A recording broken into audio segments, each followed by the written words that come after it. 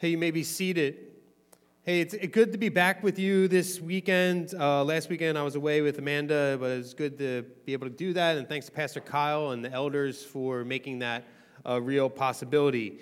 We're going to be in James 3:1 through 4:12 today. So if you have your Bibles, why don't you turn there, and we're just going to jump in. The whole point of this passage we're talking about today is teaching us how to have a consistent faith. Our faith should be consistent with the gospel. If the gospel is real for you, if you believe Christ lived the life you should have lived and died the death you deserve to die and rose again from the grave to give you life abundantly and eternally, people should look at you and go, he is, she is, they are followers of Jesus. We can see it with our eyes. Their faith is consistent with what they claim to believe. People don't always care if you share the same values as them. They just want you to be consistent. If you say one thing and do another, they'll jump all over that. A recent survey of young people who left the church found out that many young people left the church not necessarily because they had problems with Christianity, but because they had problems with Christians. Christians said one thing and did another. What we might call hypocrisy. That's why young people are leaving the church. So it's important for the sake of Christ and his gospel that we have a consistent faith. And the way we do that is that we work to not be offensive or offendable, but be peaceable and humble. Don't be offensive or offendable. Be peaceable and humble. So let's look at that here with James. First, don't be offensive or offendable. Look at verse 1 of chapter 3. Not many of you should become teachers, my brothers, for you know that we who teach will be judged with greater strictness. Someone with a consistent faith won't be offensive. In the Bible, teachers and preachers are to receive special honor. 1 Timothy 5:17 says they're supposed to receive double honor, which means they should be adequately compensated by their churches. So they receive special honor, but they also receive special judgment, as we see here in verse 1. So there's a reality that I've learned as a pastor over the years that if you're a pastor, you represent your church. So when you say something offensive from the pulpit or in a pastoral conversation, all of a sudden, it wasn't Evan said those things, it's Liberty said that. And the difference is between, maybe you, if you're just a member or congregant, it's like, well, you say something offensive, it's like, well, that sticks with you. But when a pastor says something offensive, it actually goes over the whole church. Well, Liberty believes that. Liberty talks about it that way. Well, he said that from the pulpit, so therefore Liberty believes this. Liberty said something offensive. But because the reason that is the case is because a preacher's words, like my words, represent something greater than me. And a preacher speaks a lot, talk a lot. Some of us more than others. So a preacher needs to be careful about how he uses his words, not only because he speaks on behalf of a church, but also because he speaks on behalf of God. So advice that I often give aspiring pastors, and James would probably agree with this, I usually say something like this: if you feel called to do anything else, do that instead. If you feel called to do anything besides be a pastor, do that instead. Why? Yes, double honor is nice. Stricter judgment, not as nice. So pick up again in verse 2. James says, for we all stumble in many ways. All right, so now he turns it to all of us. And if anyone does not stumble in what he says, he is a perfect man, able also to bridle his whole body. If we put bits in the mouths of horses so they obey us, we guide their whole bodies as well. Look at the ships also. Though they are so large and are driven by strong winds, they are guided by a very small rudder wherever the will of the pilot directs. So also the tongue is a small member, yet it boasts of great things. How great a forest is set ablaze by such a small fire. And the tongue is a fire, a world of unrighteousness. The tongue is set among our members, staining the whole body, setting on fire the entire course of life, set on fire by hell. For every kind of beast and bird, of reptile and sea creature can be tamed and has been tamed by mankind. But no human being can tame the tongue. It's a restless evil full of deadly poison. James says no one's able to tame the tongue. So we think back into verse 1, he's basically saying, so preacher, you need to be careful about what you say because you're going to receive a greater judgment of greater strictness. But then he turns and he says, but all of us, not just preachers, represent something or someone greater than ourselves. So we all should be careful how we speak. We should speak as representatives of Christ. And when we speak as representatives of Christ, we have to be careful because we speak as those representatives to each other. The way we talk to each other matters. We're representing Christ to each other, and we're representing Christ to our world. So verse 9, James says, with it, he's talking about the tongue, we bless our Lord and Father, and with it we curse people who are made in the likeness of God. From the same mouth come blessing and cursing. My brothers, these things ought not to be so. Does a spring pour forth from the same opening both fresh and salt water? That's no, just in case you're wondering. Can a fig tree, my brothers, bear olives, or a grapevine produce figs? Neither can a salt pond yield fresh water. Proverbs 18:21 says this about the tongue. It says, death and life are in the power of the tongue.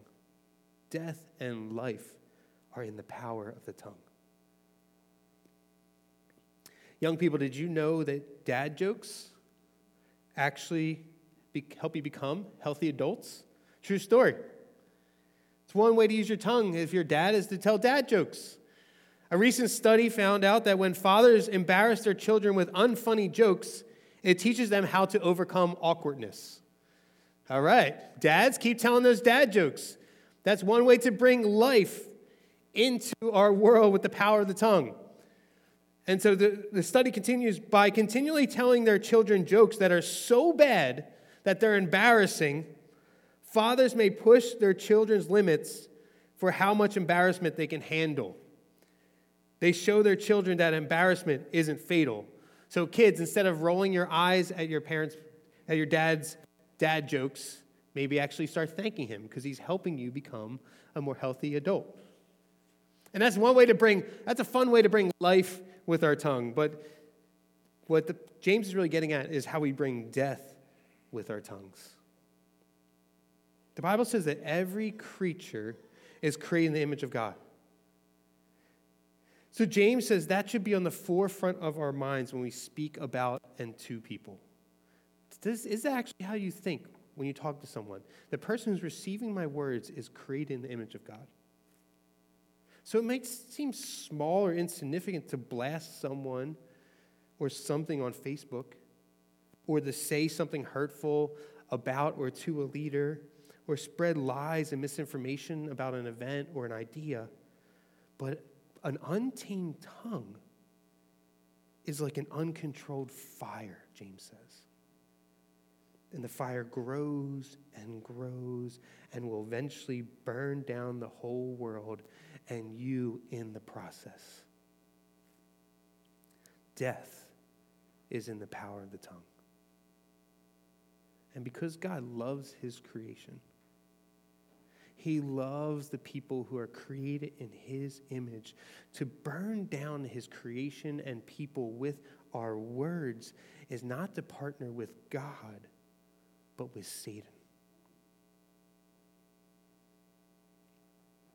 And if you've been a Christian for a long time, you might say, well, isn't the gospel offensive? Right, Evan, you're telling me I shouldn't be offensive, but isn't the gospel offensive? And I would say, yes, it is, absolutely. But preaching the gospel, or telling people about the gospel, is a God and others serving offense. It's in obedience to God, and it's in concern for someone's salvation.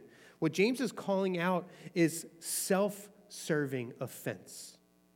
When it's about me, it serves me, and so I offend other people because it makes me feel good. And what's ironic is that many Christians are slow to offer God-serving and others-serving offense of the gospel, but we're quick to offer self-serving offense, aren't we? We're slow to do what God actually tells us to do. We're slow to be offensive in the way God asks us to be offensive, but the ways God asks us not to be offensive, we're very quick to do those things. So we need to check our motives before we speak. Do I intend to bring life or death with what I'm about to say? If you're God-serving and others-serving, you're bringing life. If you're self-serving, you're going to bring death. And it becomes like this sinful impulse that I have to say something. I got to get it out. I can't hold it back, right? In Mean Girls, they would refer to this as like, we refer to it as like word vomit. Like it's coming up. I can't hold it back. I got to let it out. And it's the only way for me to feel good is to unleash my words on you and offend you and hurt you as long as I got it off my chest. Whew. Made me feel good to say it. Doesn't really matter how the damage it caused on this person. And some of you have been recipients of that and you feel that. Where somebody just unloaded on you. And they were self-serving in their offense. And you carry the scars to this day. A person with an inconsistent faith lets their tongue run wild and curse people Monday through Saturday, and then they try to show up to church on Sunday and then praise God and bless him. James is saying, nah, no way. That can't happen. Your faith's got to be consistent, so don't be self-servingly offensive. And then he also says, someone with consistent faith also won't be offendable. Look at verse 13 through 18. Who is wise and understanding among you? By his good conduct, let him show his works in the meekness of wisdom. But if you have bitter jealousy and selfish ambition in your hearts, do not boast and be false to the truth. This is not the wisdom that comes from above, but is earthly, unspiritual, demonic. For where jealousy and selfish ambition exist, there will be disorder in every vile practice. But the wisdom from above is first pure, then peaceable, gentle, open to reason, full of mercy and good fruits, impartial and sincere, and a harvest of righteousness is sown in peace by those who make peace. Have you ever noticed that offensive people are also often the most easily offendable? You ever notice that? However, some of us might not be verbally offensive. Like, it's not like our move to just like unload on people. We don't just unleash, but we're easily offendable. And I love that James doesn't like let anybody off the hook. See, we're quick to get defensive when we receive negative feedback. Or we stew in anger when a brother or sister in the Lord gives us input or challenges us on our sin. Or we avoid people who make decisions that we wouldn't have made if we were in that circumstance, but because they made it and I wouldn't have made that decision, I'm not going to be around them. And James calls out people who are full of bitter jealousy and selfish ambition, and these people are easily offendable. Because if you're bitter jealousy is the same, it might be the same word we would call envy. It's the same word. One author calls it actually the spirit of self-devotion. I love that. Like to have bitter jealousy is to have this spirit of self-devotion. It's all about me. And then selfish ambition is like the word contentious or factious, right? Causing factions in the church. Paul actually in Philippians 1 talks about men who preach gospel for their own glory as people who have selfish ambition, who are contentious or factious. See, bitter jealousy and selfish ambition have the ability to tear the fabric of the church apart. And James 4, 1 through 3 says something like this. It says, that's why you're fighting so much. If you're full of the spirit of self-devotion, you can't celebrate the good thing God is doing in someone else's life because he's not doing it for you. If you're full of the spirit of self-devotion, you can't compliment someone on your serving team because that takes attention away from you. If you're full of the spirit of self-devotion where it's all about you, you can't be excited for someone else's new house because it might be bigger and better and nicer than yours. Or parents, you're full of the spirit of self-devotion, you can't be happy for someone when someone else's kids get accomplishment or a compliment at school or wherever without hearing it as a criticism of your own kid. Well, my kid did this, and that didn't even get recognized. Your spirit of self-devotion, it's all about you. And when you're contentious, when you're full of selfish ambition, you always got to be in charge.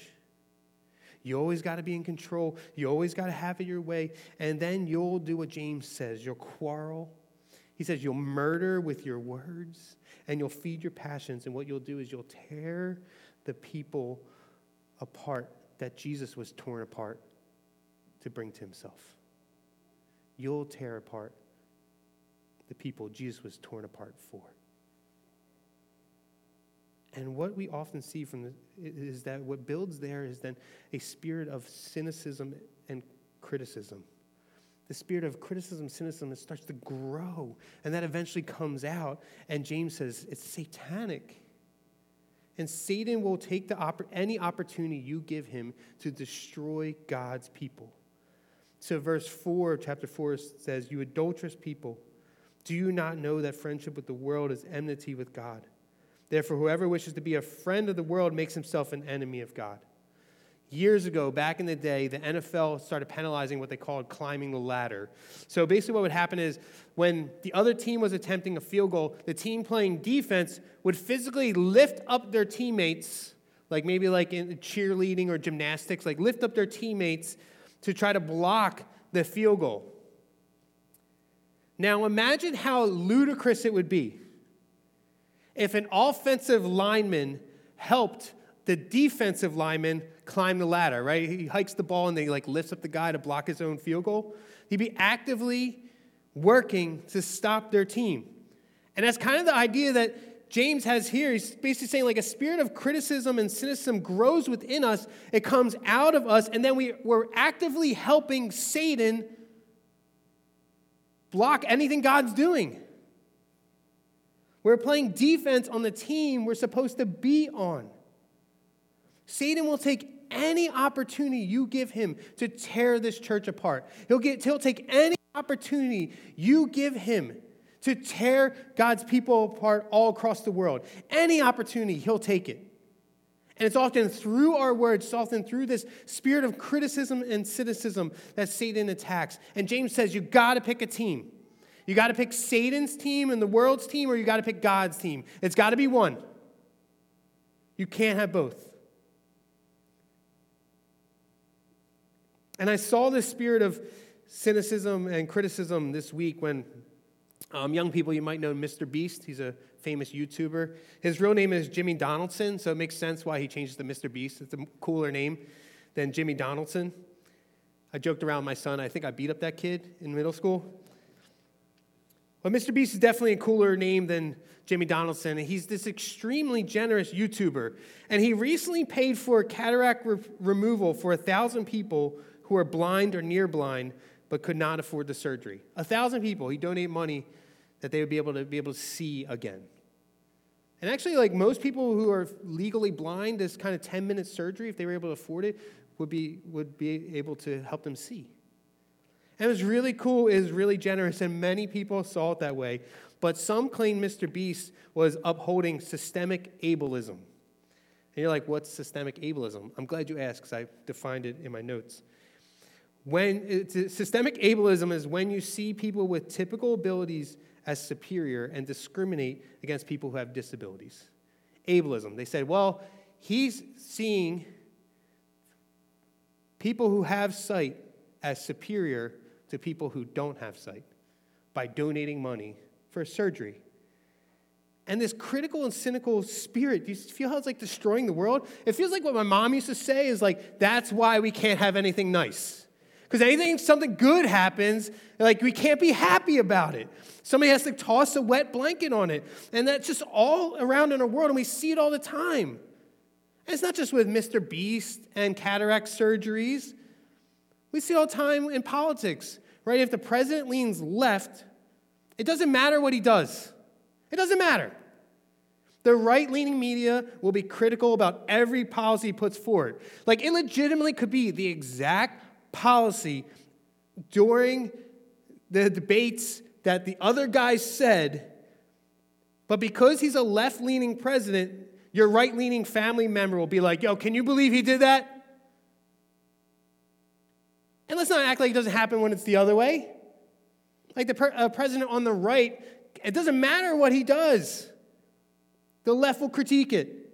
It could be the policies could be the same, but because it came out of his mouth and not our mouth, therefore it's wrong. Or maybe you have a preferred theological tradition. So even if another theological tradition says something true, or a church in another tradition is doing great things for the kingdom, you can't rejoice with those who rejoice because you're critical or cynical about anything they do because it's not yours. And I just want to say to all of us, as we're all listening here, listen to me.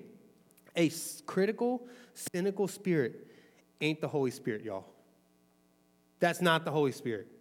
Holy Spirit gives discernment. He gives us wisdom. He helps us be meek, James says. He helps us sow peace so we can receive a harvest of righteousness. Listen, a critical, cynical spirit, it's not the Holy Spirit. It's not. And it doesn't sow peace. What it does is it sows an us versus them mentality where my side is always right and their side is always wrong. And we give into this mentality and we feel that we need to go on the offensive against them. And then we're like shocked when they attack us and offend us. And what happens, it goes back and forth for a really long time. You guys know this. You see this all the time. It goes back and forth. The attacks go back and forth. The offenses go back and forth, back and forth, back and forth. And eventually you got to get tired of it. So us has to get a leg up on them. So we've played dirty. We fight dirty. And let me just tell you, it's my challenge to you. If you listen to people on podcasts, or you watch their cable news shows, or you follow them on Twitter, or you surround yourself with critical, cynical voices and people, their tongues are destroying you. And they'll sow the same spirit in you, and it ain't the Holy Spirit. And by receiving it, you'll start to see the gospel is struggling to take root in your heart. And the world and you will burn with what James says, it will be set on fire by hell. But the gospel makes us peaceable and humble, not offensive and offendable. So James 5 says, 4, 5 and through 10 says, or do you suppose it is to no purpose that the scripture says he yearns jealously over the spirit that he has made to dwell in us?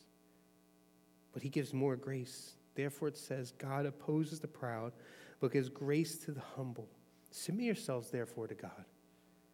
Resist the devil and he will flee from you. So I love that line. It's like the devil is a coward. You put up a little bit of resistance, he'll run. Draw near to God and he will draw near to you. Cleanse your hands, you sinners, and purify your hearts, you double-minded. Be wretched and mourn and weep. He's saying just repent and let your laughter be turned to mourning and your joy to gloom. Humble yourselves before the Lord and he will exalt you. A consistent faith makes peace with others and is humble. Ephesians 2:17 says, Jesus came and preached peace to those who are far off and peace to those who are near. Philippians 2:8 says, and being found in human form, Jesus humbled himself by becoming obedient to the point of death, even death on a cross. So how are we supposed to live? As peaceable and humble people too. That's the reason why in those same books, Ephesians 4 says that we're supposed to be eager to maintain the unity of the Spirit in the bond of peace. And Philippians 2:3 says, do nothing from selfish ambition or conceit, but in humility count others more significant than yourselves. The person with consistent faith realizes what Jesus has done for them and then seeks to do that for others.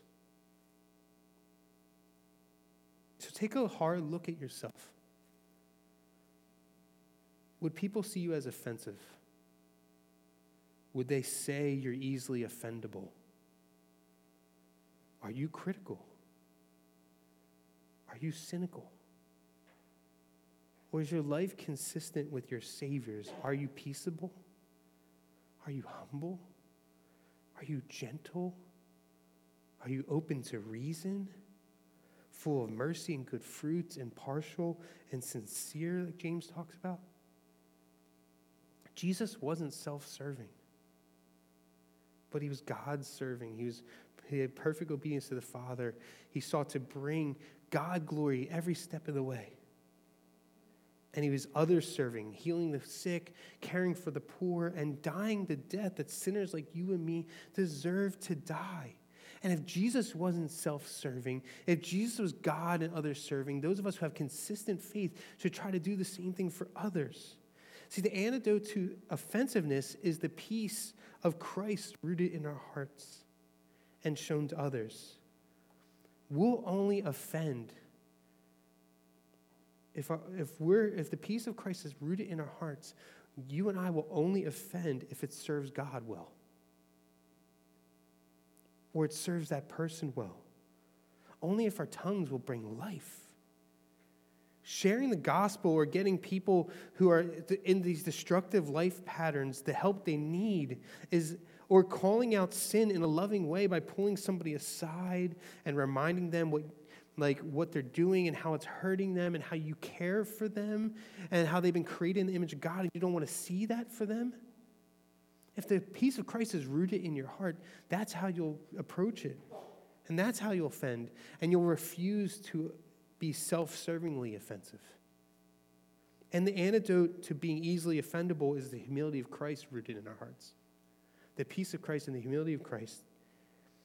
And when we receive offense, what will happen is when the humility of Christ is rooted in our hearts, we'll let offense roll off of us.